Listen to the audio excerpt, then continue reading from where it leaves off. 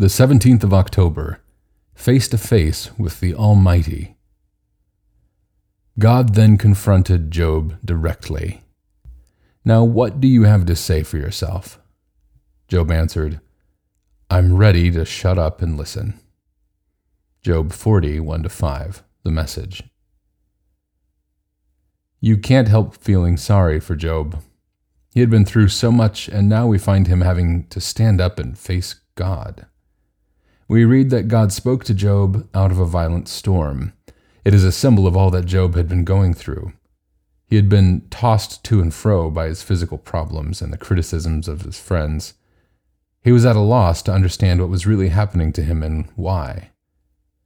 And then God spoke to him. The final chapters of the book of Job are truly wonderful chapters. They did not give Job answers to all his questions in a way. What God did was to show Job who He, the Almighty, really was. God was far and away greater and more wonderful than Job had ever imagined. God was far and away wiser than Job had ever imagined, and, as Job found out in the end, God was far more loving and generous than he had ever imagined. When faced with all of that, no wonder Job was ready to shut up and listen. Well, how about us? God hasn't changed. Today, we can say that God has shown us even more of himself and his grace, mercy, and love than he showed to Job, because Jesus came into the world, God's only and well-loved Son, to be our Savior.